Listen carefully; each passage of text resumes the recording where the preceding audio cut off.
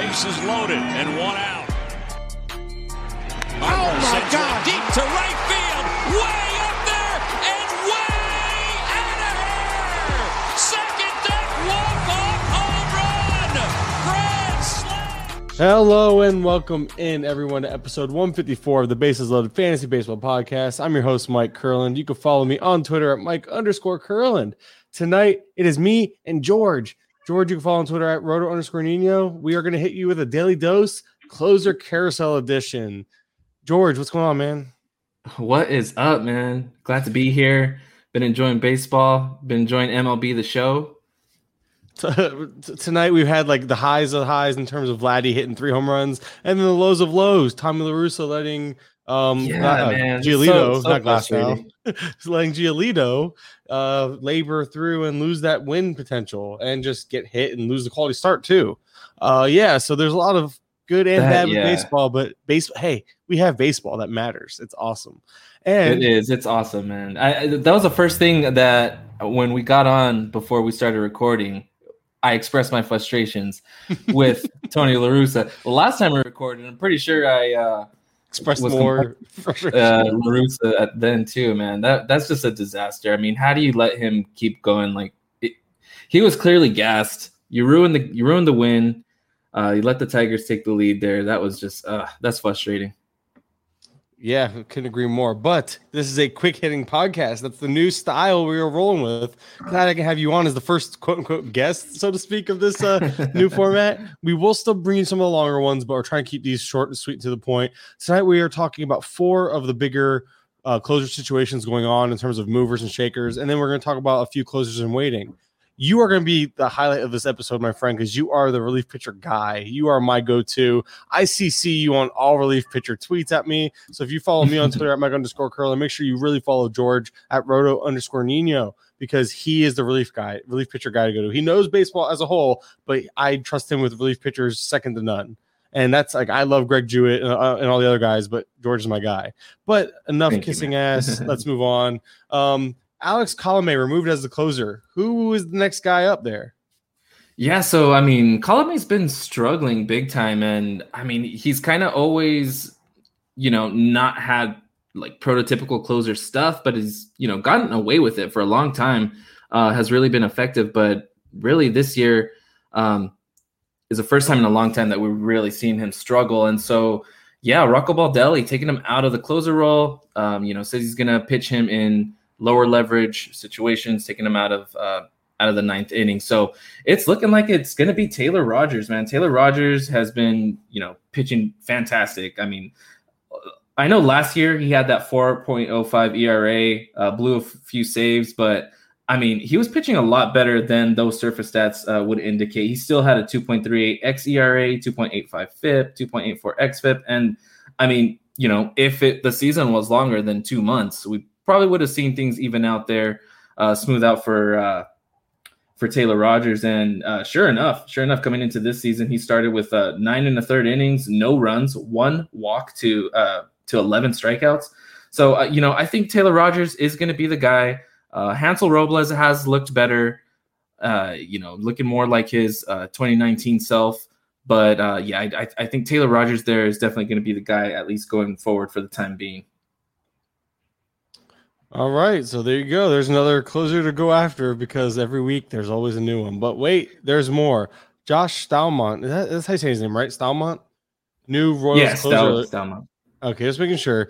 He appears to be the new Royals closer. I know we just saw Greg Holland come out for the 8th. Staumont just came out and got the last save, so he's definitely the guy, right? Yeah, so Staumont is definitely the guy. We saw Holland take a day off. I'm not sure if they confirmed it was COVID related or not, but he was on the injured list for a day. So it might have been one of those like vaccine side effects. I'm not sure if they had confirmed anything like that, but we did see Staumont get a save, and then even when Holland came back, recorded another save, and then we saw today with the Royals down 2-1, Holland pitched the 8th inning. So, it's looking like Josh Staumont is the guy there for Kansas City now. It's the guy that, we wanted to see him since, we saw him last year. We saw Staumont last year look great.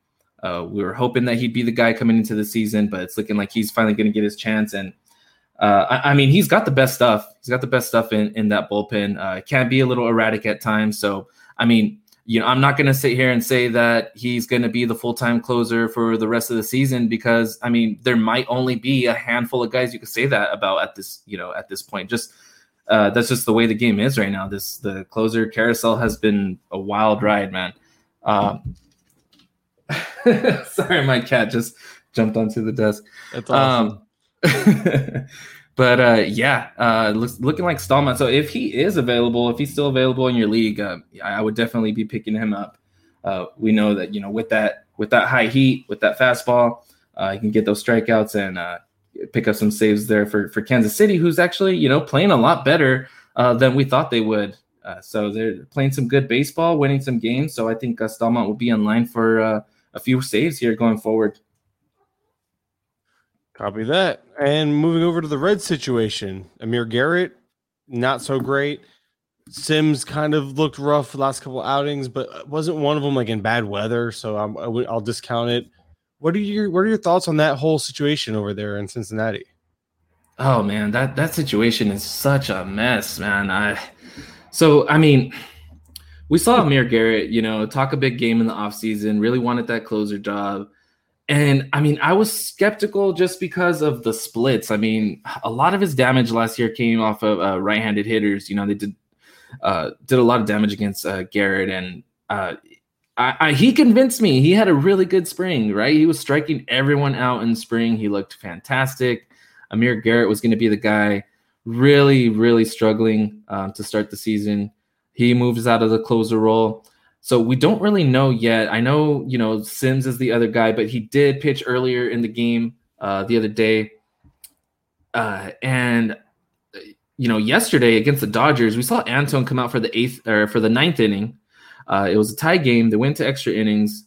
Reds took the lead in the top of the 10th. And Antone finished out the game. So he pitched 2 innings. And I mean, we've seen Antone pitch, in all kinds of different roles, whether it's starting or multi-inning reliever. Now he's, pitching at the end of the game. So he's clearly their best arm. He is their best arm there in the bullpen. He might just be the guy they need to close out games. I would be picking up Antone right now. Now, I know, Sean Doolittle is another one who's looked pretty good so far early on.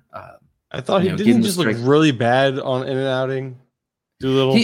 So he has outing. I was watching it. It was really bad. Yeah, he has struggled of late, but I mean, he has looked just overall. He's looked better. And now one or two of these bad outings, at this point in the season, is really going to inflate the numbers. But before the last couple outings, he had looked pretty good. But I think for sure Antone is the guy that.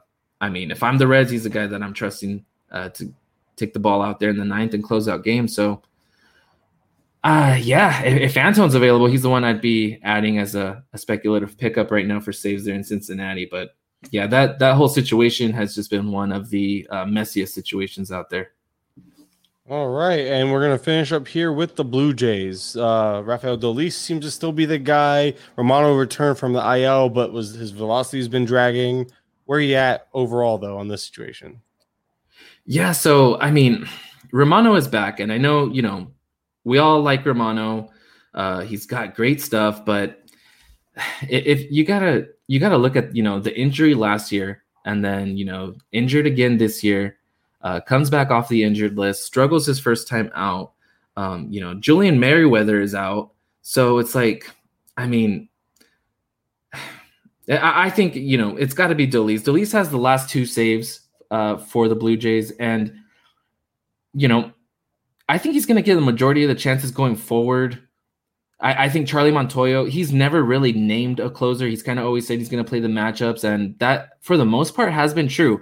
Even when Romano and Merryweather were both healthy, we saw, him mix and match based on the situation.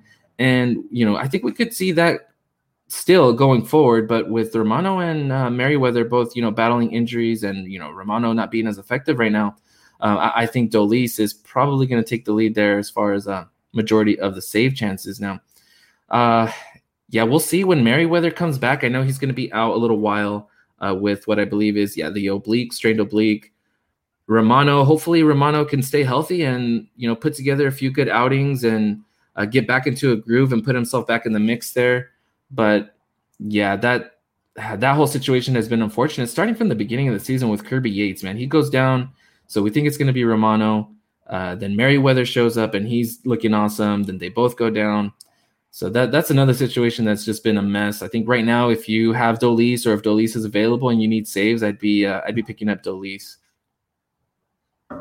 Cool. So if you had to rank Trevor Rogers, Josh Stalmont, TJ Antone, and Rafael Dolis, how would you rank them in terms of preference and relevance in the short term?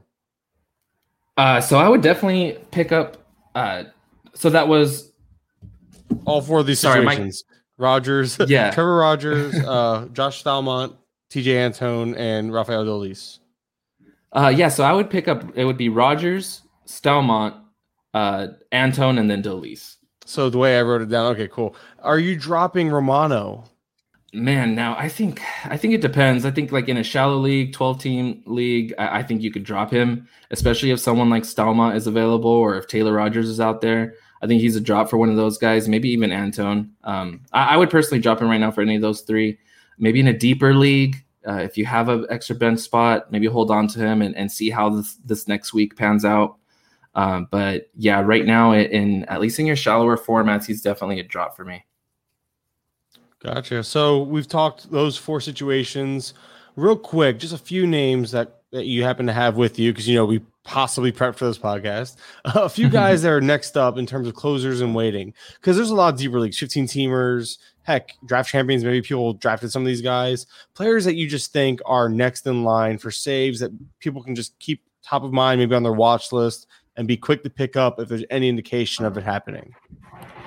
Yeah, so one of my favorite guys right now, Kendall Graveman, he's already picked up a couple saves. He's been, a lot more effective than Rafael Montero. Montero's looked a bit shaky at times.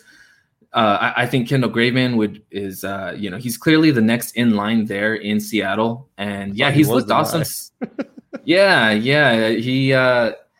He did pitch today against Houston, I believe in the 7th inning, got a strikeout, another clean inning.